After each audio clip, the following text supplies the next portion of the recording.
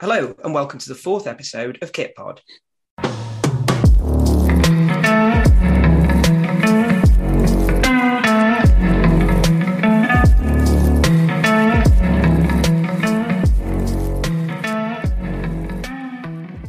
Before we start, Adrian's got details of a giveaway linked to our guest today. Yeah, hello all. So this week we're going to be talking about the David Beckham Collection featured in Volume 2 of Kit Mag. And to recognise that, we've got arranged a giveaway alongside the Goalfather, and that's depicting David Beckham. For me, David Beckham's most iconic goal, and that was the free kick he scored for England against Greece at Old Trafford. To enter that, all you've got to do is follow both Kit Mag and the Goalfather on Twitter and retweet and tag a friend in the pinned tweet on the top of our Twitter feed. Thanks, Adrian. So to introduce the motley crew of kit nerds that make up the Kit Pod team, I'm Alex, and today I'm wearing, as a tribute to our guest, a United 94-96 shirt, which celebrates a number of their great number sevens, Best and Robson in the pattern, and importantly, the enfant terrible himself, number 7, Eric Cantona, on the back in flock print.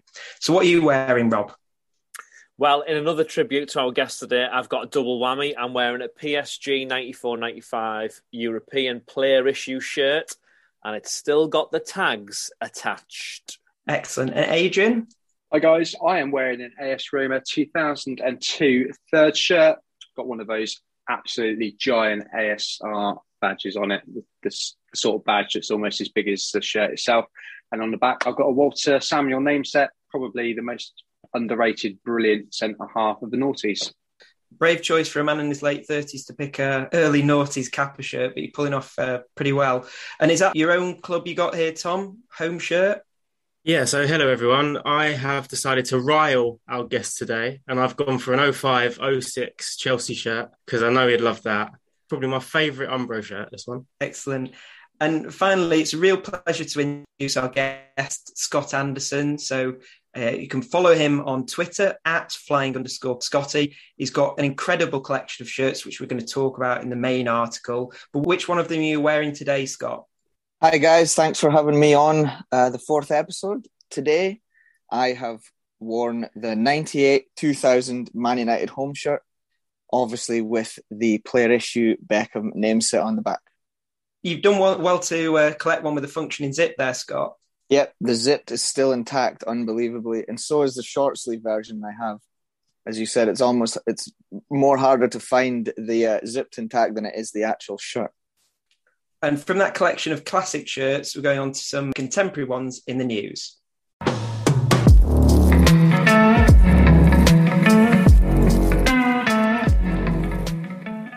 As usual, a lot's been happening in the world of kits this week. So our headlines: first, PSG sell out with a 90s retro remake that's missing a key detail.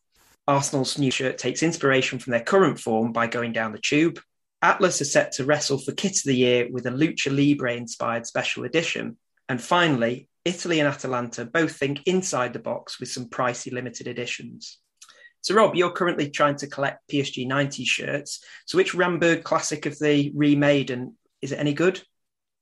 Well, do you know what, Alex? For retros and how bad they can be, I thought these PSG ones were great. So what they've done is they've produced a heritage range. So they've got the 91-92 home shirt, which is white, not blue, and the 92-93 home and away shirts, which was sort of that Ramberg era with the what you would call the computerized sleeves. Dortmund had a version, Lyon had a version, very colourful, very bright.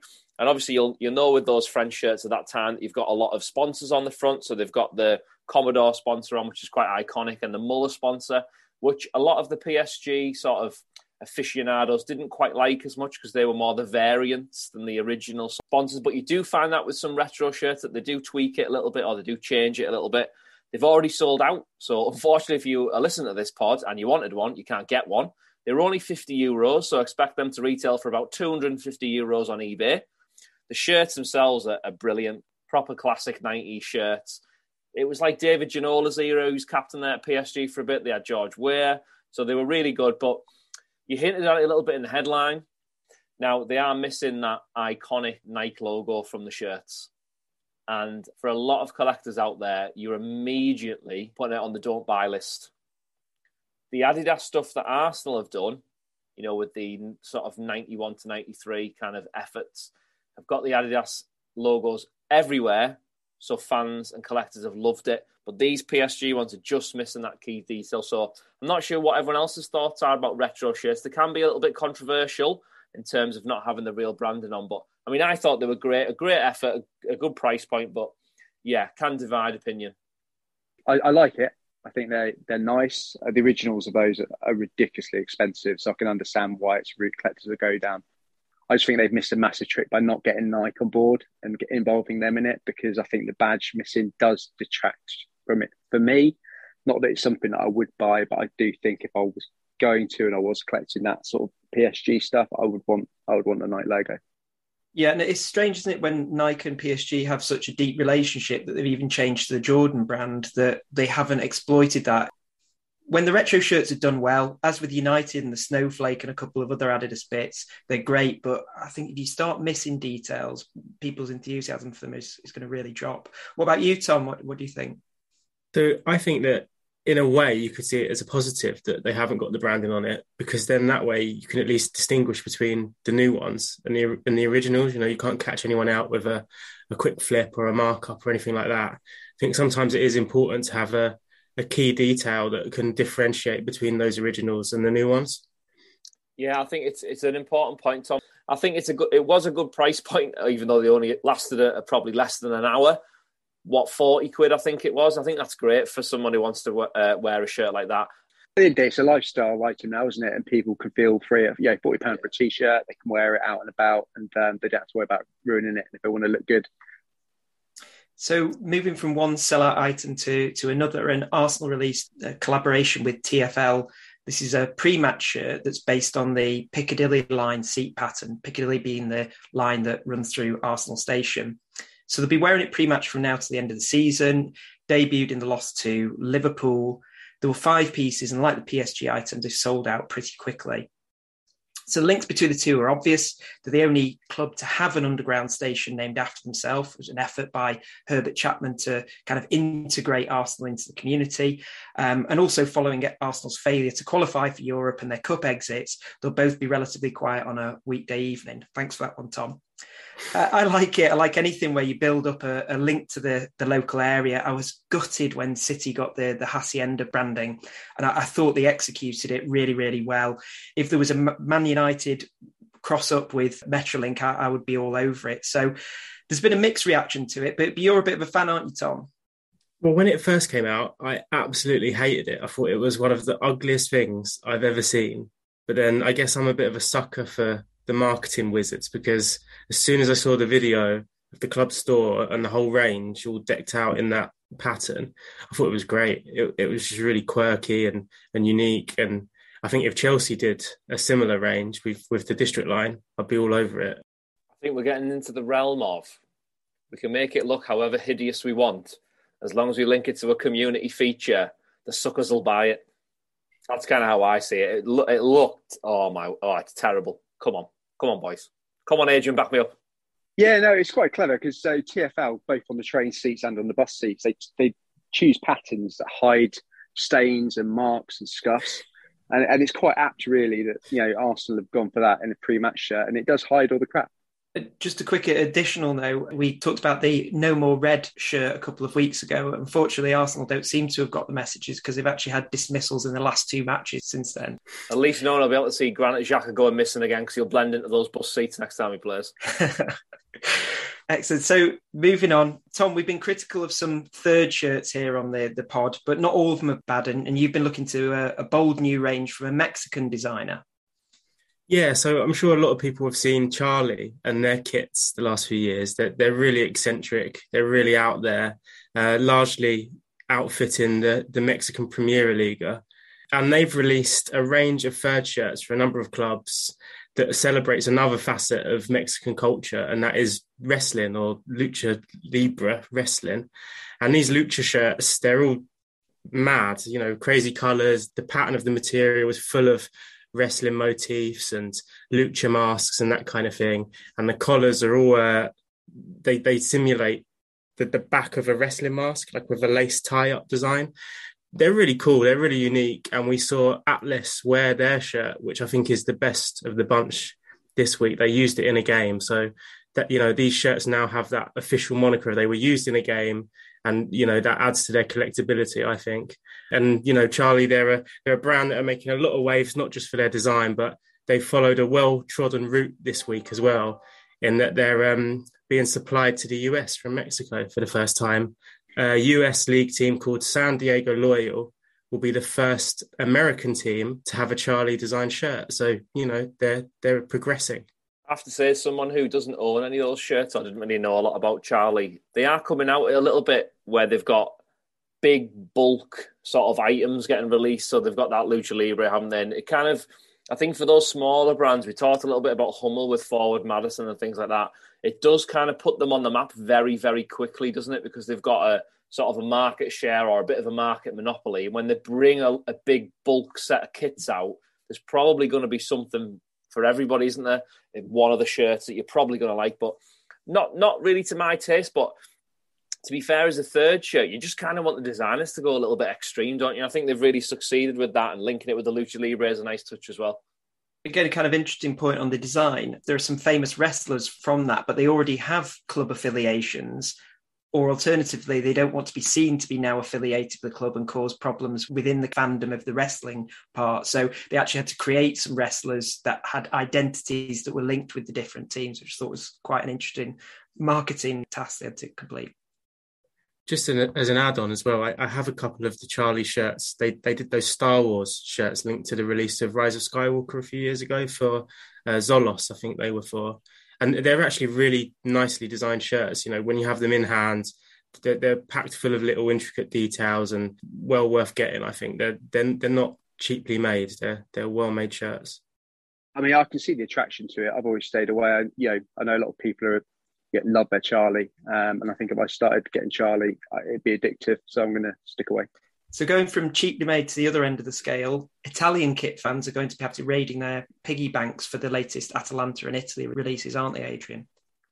Yes, that's quite right. Not just Italy fans. I'm sure the Scots and Welsh will get behind one of these box sets as well. So Italy and Puma have released a commemorative box to remember the infamous victory in the Euros against England. Still crying about it now. But €200 you're looking at before shipping and customs. It's the match jersey with a collection of gold signatures from all the players printed on it. Cracking looking box, but as I say, it's not for the faint-hearted. And if you thought that was a bit pricey, Atalanta released Take It All box, they branded it. And for that, there's 200 boxes being produced. And again, they're pretty impressive boxes. There's pictures on the Twitter feed. You get your choice of a match jersey with player customization of your choice. You get a limited edition keyring made out of the match jersey, and it must be the finest leather around when you hear the price in a minute.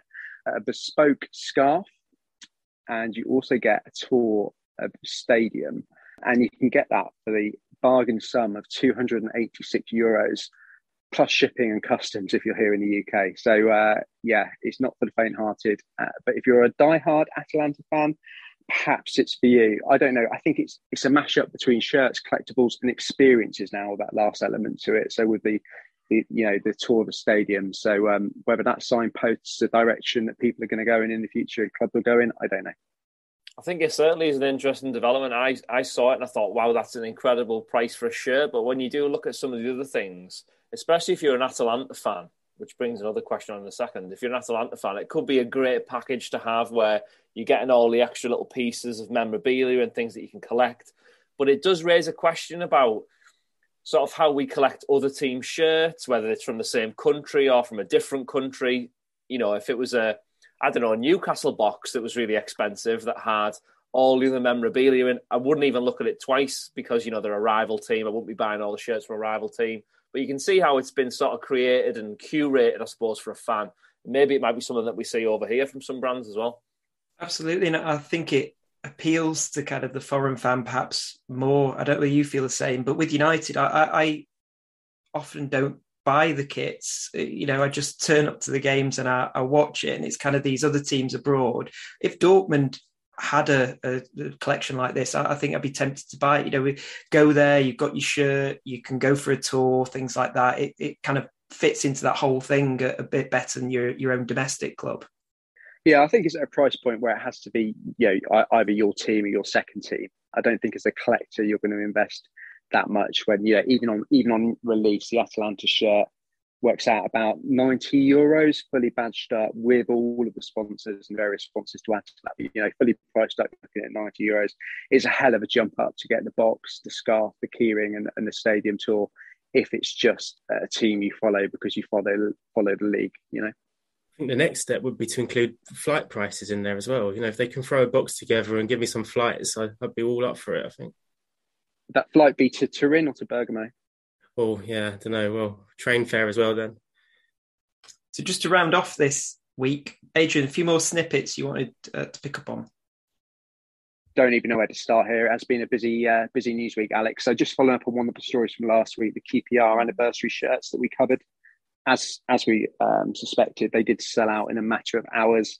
The club have been very good and they're opening up a pre-order window from the 24th of this month to the 28th. That will allow any QPR fans that missed out to go in and pre-order and make sure they get a shirt delivered, a bit like Dortmund did. Dundee United as well have released a cracking throwback shirt. So they released a third shirt in conjunction with Macron that goes back to their 1995 first ever third shirt. Again, that's sold out in a matter of hours. I don't believe there's a re-release planned on that. Sticking in the UK, Scunthorpe have launched a fan vote for their home shirt next season. I think it's the second year they've done it. And again, it's another Macron shirt. If you're a Scunthorpe fan, you can go into their social media and vote on the shirt you like most. If you don't like Scunthorpe, you can go in there and vote on the shirt that you hate the most.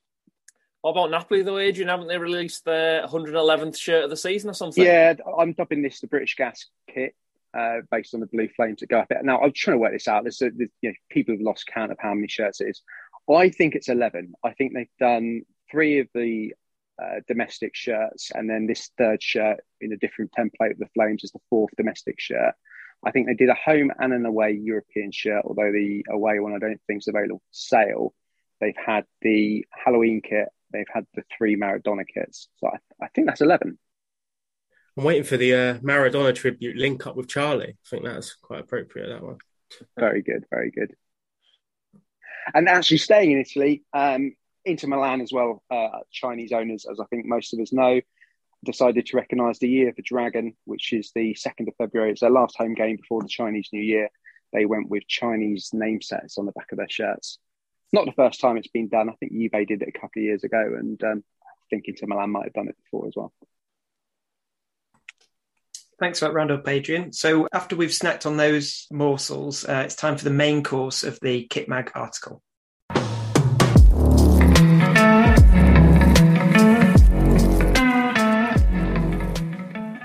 So we're going to move on now to discuss Scott's piece in episode 2 of Kit Mag. Scott, do you want to give us a bit of an overview of what you've covered?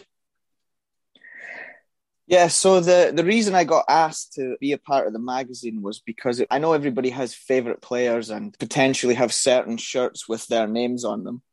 But I'd managed to collect essentially every single shirt that Beckham had worn in his senior career with a name set on the back. The only exceptions being the Preston North End home and away. And the reason I didn't go for... Well, I don't think you can find them with name sets. I think they were a Division 3 side. So nobody really put the name sets on the shirts back then. And of course, they didn't have the squad names anyway. They mainly just wore the numbers for when it was 1 to 11 for the game. And like the point you made in episode 2 of the podcast, I also agree that especially a shirt that age, I didn't want a replica name set put on an original shirt like that. And it's just, I mean, I've looked and I've spoken to, I actually put a tweet out on about the Preston shirt, and I had a lot of Preston North End supporters reach out to me, and they said that it just doesn't really exist in the replica world. And I'm not sure where Beckham's Preston North End match worn shirts are, but they'd probably be worth the entire collection. So. And Beckham saw Sullivan off his line. Oh!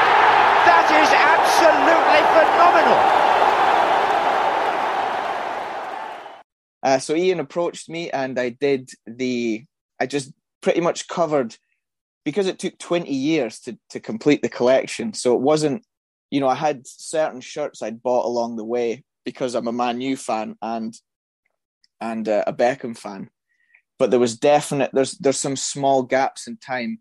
For example, when I went to university and I was skint, then I wasn't buying 3 shirts a year with Beckham's name set on. And I also had I was pretty heartbroken, which is embarrassing to say as an adult, when David Beckham left Man United. I genuinely couldn't bear to see him in a Real Madrid shirt for quite a while. And so I didn't pick up my first Real shirt for, I think it was potentially, 2012, maybe 13. So it was a long time after he left. And as I said in the article, it was my girlfriend, who happens to now be my wife, that kind of kick-started it again, because she bought me his first LA Galaxy shirt for my Christmas. So that kind of, I got over it then and thought, I would continue it again. And we went out to LA a couple of times, which was really good to watch him play. And that really kick-started the actual Beckham collection. And I went on from there to collect the AC Milans and the Paris Saint-Germain ones. But it was interesting because it was 20 years. It was such a long period of time. And the way you could obtain shirts completely changed from the first shirt I bought to the last shirt I bought. So the article mainly followed the story of how I picked up the shirts, where I picked them up, and things like how I, decided to do the name sets and how I got the name sets as well. So you went a full 10 years of having a grudge. For a Scotsman, that's quite a short period of time. Normally, as a Scot, you hold a grudge for a good 400 or 500 years. I was essentially forced to relinquish the grudge, which again is probably fairly typical. Otherwise, it may have kept going. But please, you did. It's one of the questions I get asked the most is how can an Englishman be my favourite player of all time? And it's a question I can't answer. He just is. Got to follow your heart, Scott. Puede ser peligrosa David Beckham, que tiene un guante en su pierna derecha. Ronaldo, Raúl buscando el remate al centro de Beckham. ¡Gol! It's an incredible collection, and like you say, there's so many superstars you could have picked from that Man United 90s team. What was it about Beckham over Cantona or Keane or someone like that? Well, the first shirt I got was for my 10th birthday. I got the 96-98 home shirt, and so that was kind of the tail end of Cantona's career. And not only that, it was back in the day where Sky Sports and things weren't, although they were relatively big and had all the football games, it wasn't particularly common, especially where I lived, to actually have Sky TV. Most of the people that had Sky TV were, funnily enough, people that had problems with terrestrial TV, so they were essentially forced to have satellite TV, being that I come from a small island. And so I didn't really have very much access to watching particular games unless my dad took me down to the local boating club, where they had essentially a TV in the bar that we could go and watch the games. And I think it just was, I was 10 years old. I just kind of started really getting into football. And you know what it's like when you're a youngster, all you want to do is be on the ball. So everybody at football training wants to be taking the free kicks, taking the penalties and taking the corners. And I think it was purely just the fact that Beckham took all the corners and all the free kicks. So as a fan watching the TV, that was kind of, to me, that was something I looked up to. And I was like, and, the spectacular goals that he scored, if you liked somebody who would take free kicks, it was hard not to love him watching those goals. So I think that's really what drew me to Beckham initially. And it just never really stepped away. I mean, even, he was an icon. He wore the Predators, which were the most popular boots, and continued to be so for years. He wore the famous number 7, which essentially then became my squad number for all the local teams I would play for. And it just, that initial attraction towards his style of play and his persona on and off the field, it never really went away. Scott, considering you've got such a a big collection for one player over such a long period of time. Just thinking about the shirts themselves, looking back to those shirts in sort of the mid to late 90s to now, what do you think are the biggest differences that you've seen in the actual shirts, whether that's the badges, the sponsors, the designs, the kind of way the shirts feel? What are some of the things that you can really clearly see across the sort of spread of shirts? Well, to be honest, they're massively different, which is, and you can almost pick every aspect of the shirt. So you could go for the fabric. Nowadays, especially, you flick from stadium to player issue. You've got the difference. You've got the really thick materials from the early 90s to now, trying all these technological advances trying to stop you sweating, or tight fitting shirts. So, you go from essentially was the flat bodied shirts of the 90s to the now fitted style shirts. Then, as you said, the badges, you can go, there used to be the old school embroidered badges, and now you've got anything from screen print to the plastic heat pressed. You can also look at the name sets have completely changed, whereas all the early Premiership 90s, all the badges would have been the flock style print, to now I think everything after Real Madrid, it was all screen print. There was not a single flock after that. So there's loads of differences. And as you said, if you were to hold up the 92-93 shirt to one of his player issue LA Galaxy shirts, the differences are just astronomical. It really shows. It shows where not only the fabric technology has gone, but where the style of football shirts has gone. Is there do you reckon there's a tipping point within that era? So are we talking mid-noughties or late noughties? Where do you reckon we see that point? Because there's quite a lot of shirts that even in the 90s were probably more similar to the modern ones now in terms of the feel or the way they look. Is there a tipping point in some of the shirts that you can see that Beckham was wearing? Yeah, definitely. Now this could be specifically to Beckham's move as opposed to football shirts in general. But you definitely see a big jump from Real Madrid. So it would have been 2007 from the Real Madrid into the LA Galaxy era. But as I mentioned in the article, the Americans do things massively different than any of the Europeans do, and that's across all sports in America.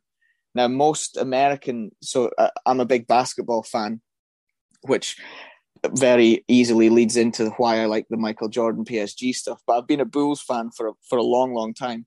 And in the American sports, there's actually 3 different versions of shirts. So you have a fan shirt, you have a game day shirt, and then you have the authentic shirt. So they actually provide 3. And so when he moved to America, that's when I really started to see now Real Madrid, you had the Formotion came in. I think that was 2005, 2006-ish when Adidas, that's when you saw the difference between the player issue and the fan version.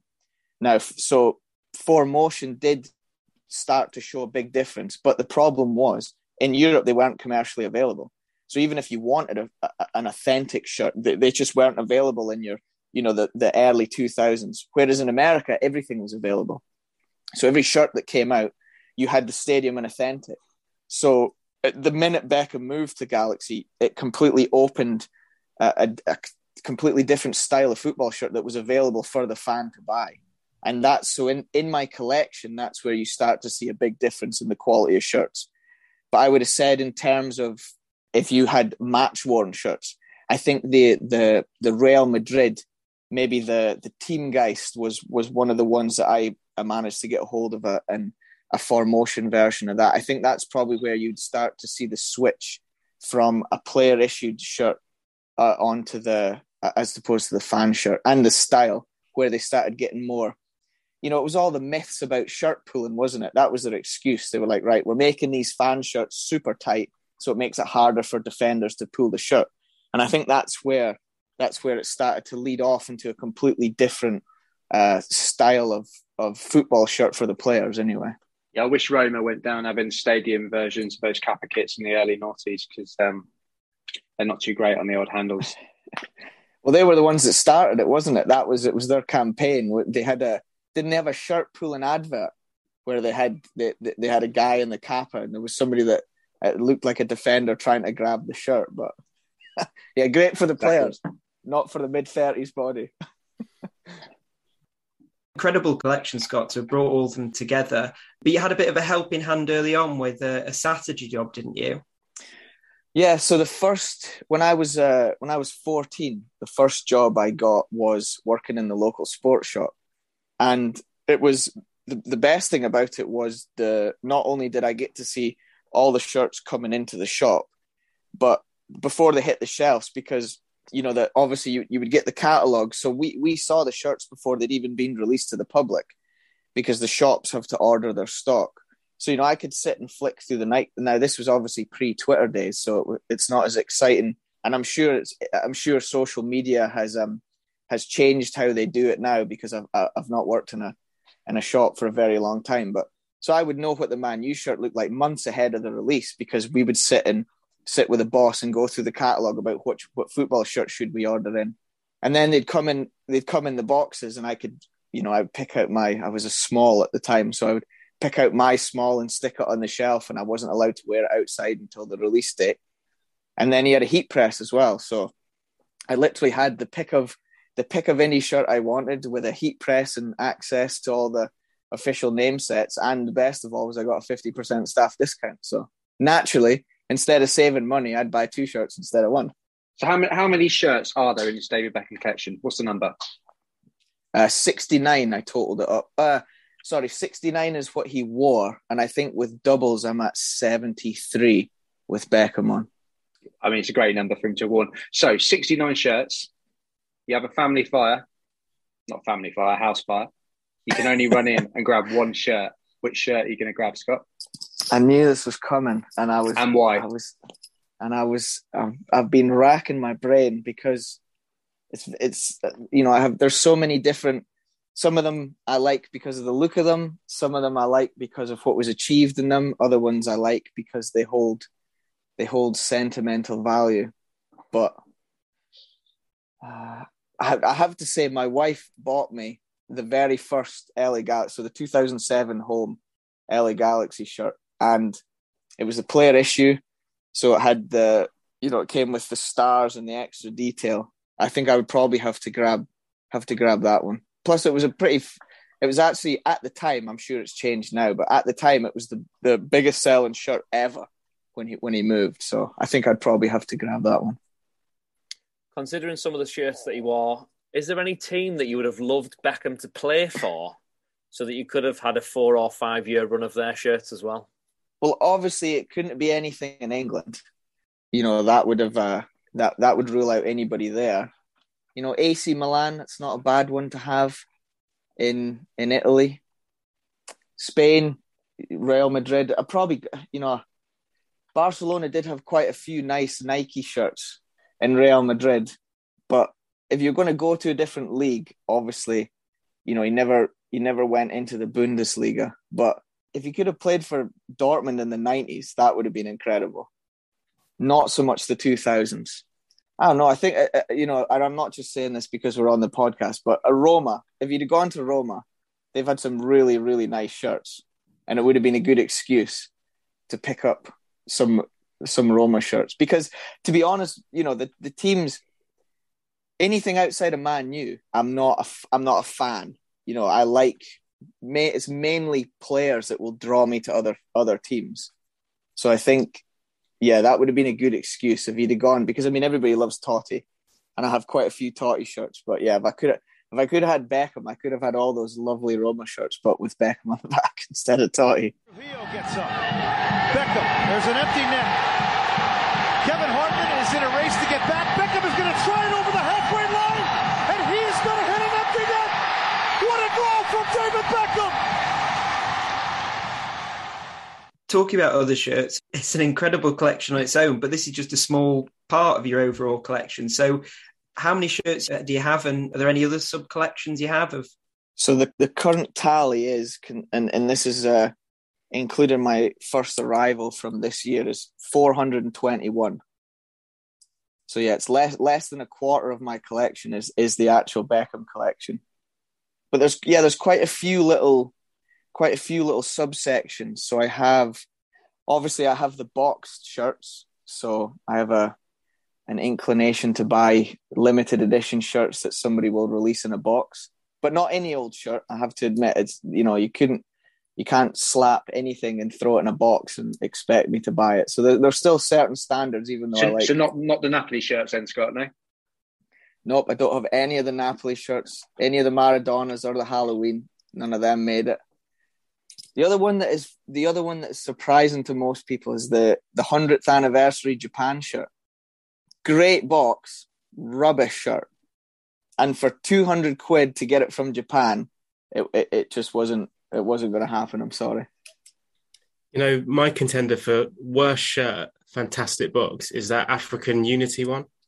The box and the bits are superb, but the shirt is terrible. Terrible. Have you got that one? Nope, same again. I don't have that one. And it's disappointing because sometimes there's really good shirts that come out and the box is really bland. But yeah, that one is the opposite. Brilliant. I mean, it's a wooden box, which is unheard of. I mean, I don't think there's not many that have actually gone with a wooden box. So outside of box shirts, most of it, to be honest, it revolves around players generally. So I have, as I said, I have quite a few Totti shirts. I really like Ronaldo, the original Ronaldo. So I have quite a few shirts from him. And then a lot of things, I just really appreciate a nice shirt.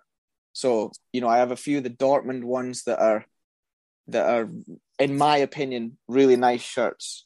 Barcelona. So I jump around, but it mainly tends to be the players that would attract me to a shirt as opposed to an actual team. Because if it's not Man U, I'm not a fan.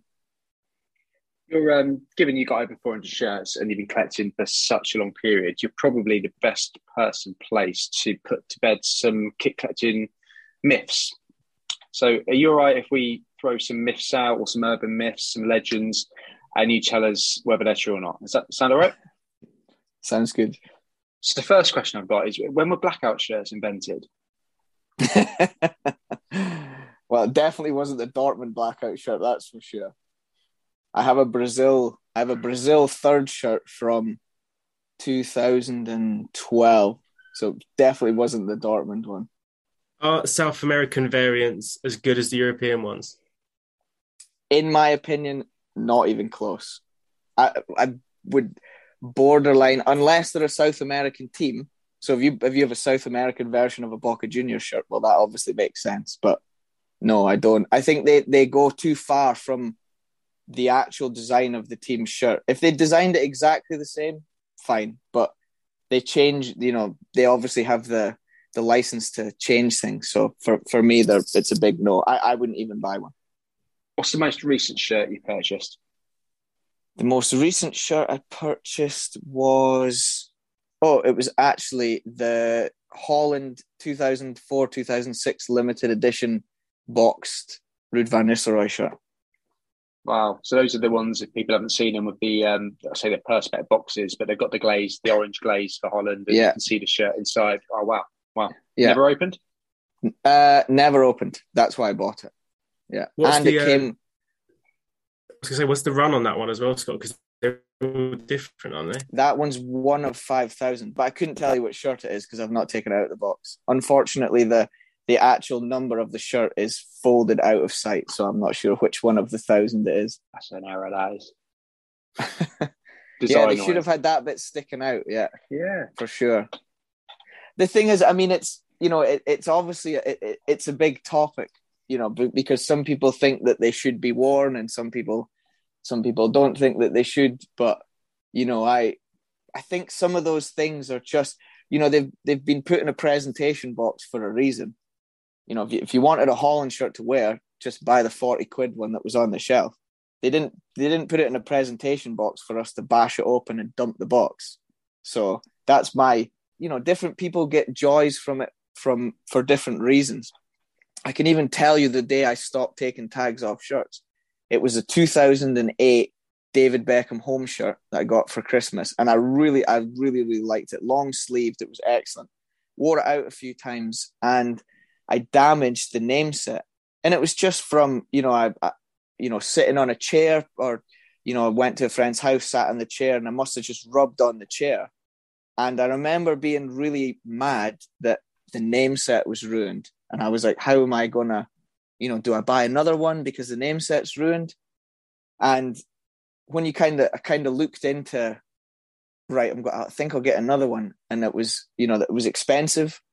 And sometimes if they sell out, and my personal view is that I get more irritated knowing that the shirt is damaged than I do from the joy of wearing it. So I just quite like having shirts that I know are in great condition. And I don't sell my shirts, so I don't keep them in good condition because I want to sell them. I keep them in good condition because I like having my things in good condition. And that's why I have 421 shirts, because I still have the first shirt I bought that I got given to me from my birthday, which was in 1997. And it's still, you could slap it on a website and it looks like it's barely been touched. And that's just how I just look after my things. It's always been a thing that I've done. So that's why I don't take the tags off. It's nothing to do with holding the value or I'm going to sell them. If I'm not going to wear it, why take the tag off? And for me, it's a complete shirt. I can say, do you have this shirt? Well, I have the shirt and it's absolutely pristine and brand new. It's an amazing collection and a really great story behind it. So thanks for sharing that with us, Scott. So just a reminder that you can read Scott's article, The Beckham Collection, in issue 2 of Kit Magazine, which is still available as a digital copy online.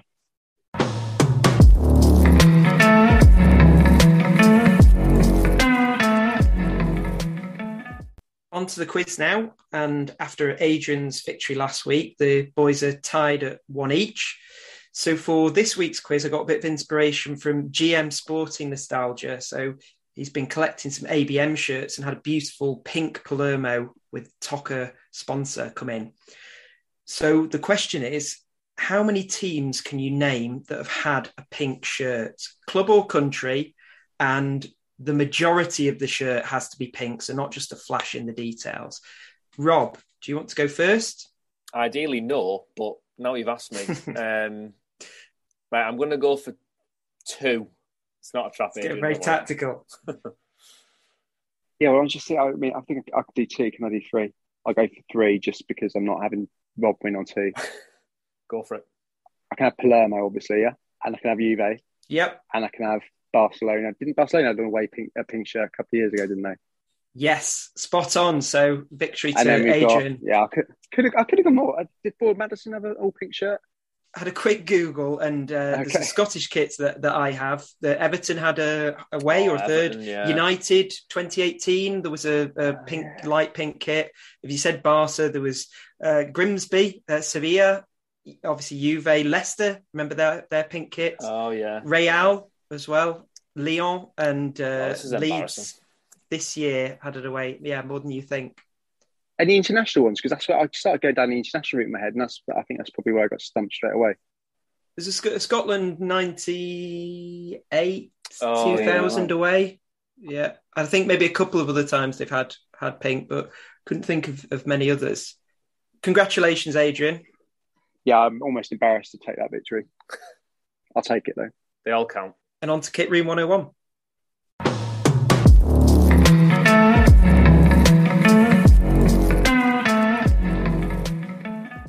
Okay, so now it's move on to our Kit Room 101 section, where one of us tries to banish something from the kit community.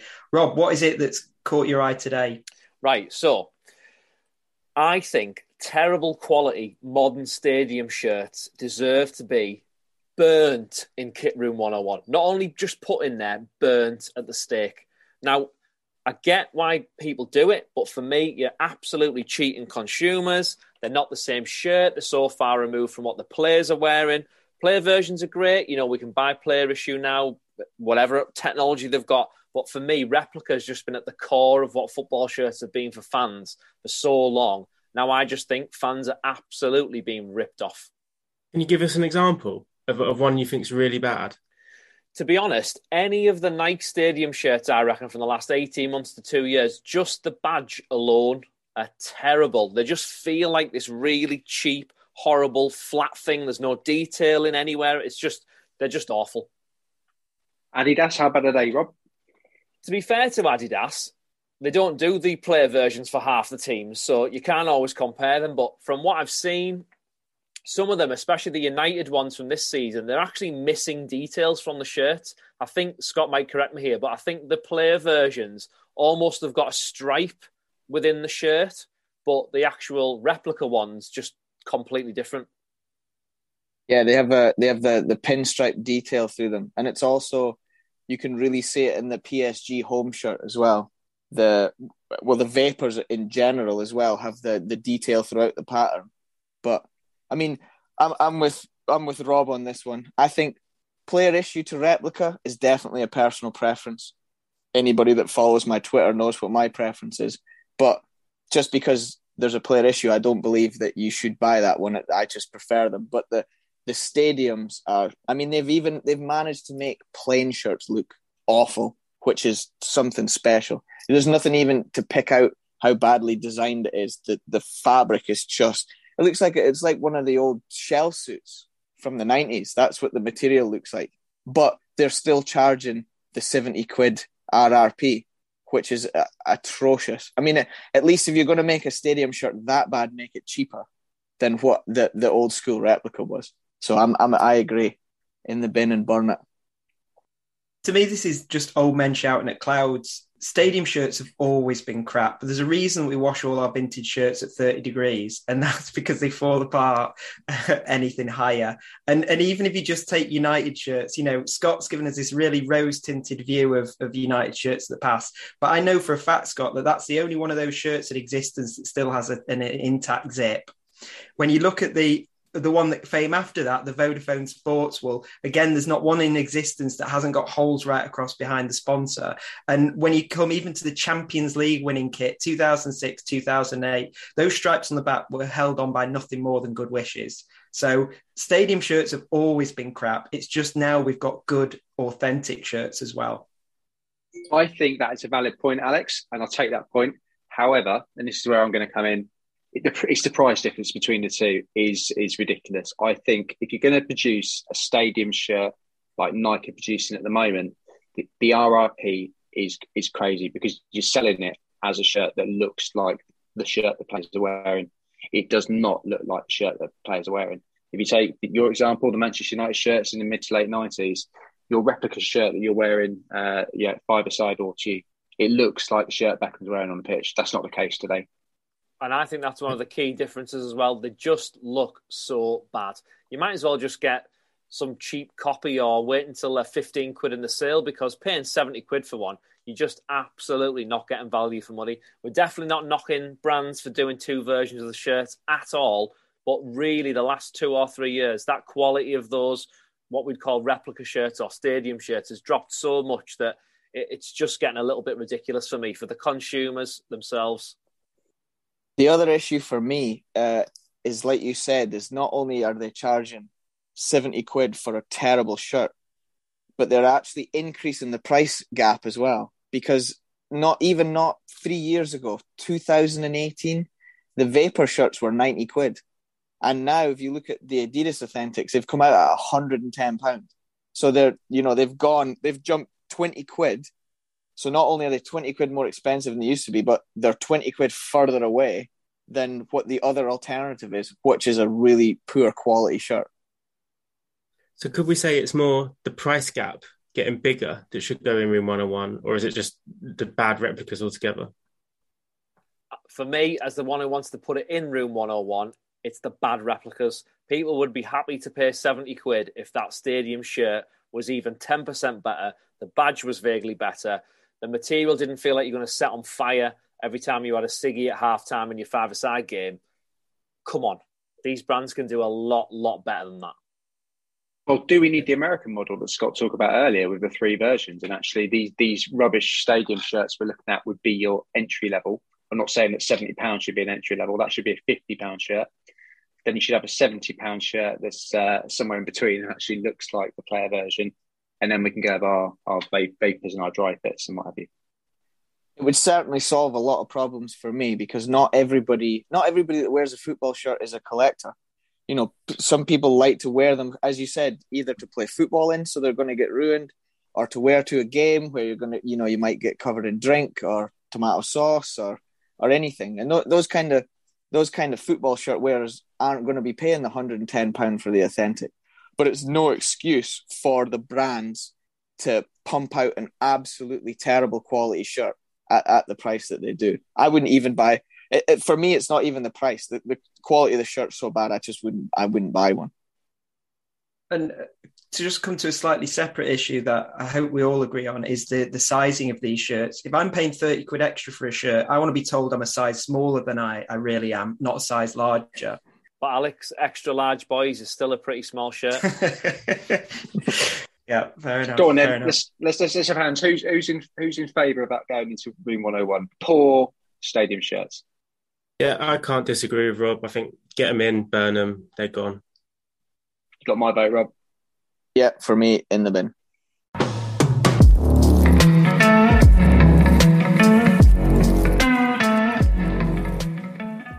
Okay, and after another contentious issue wrapped up, it's time. We've come to the end of episode 4. So again, I'd like to thank Rob, I'd like to thank Adrian, Tom, and our guest Scott. A reminder that you can tag us. Any feedback you want to give us, use the hashtag KitPod. You can also follow us on socials, on Twitter @KitMagazine_ and on Instagram @KitMag_.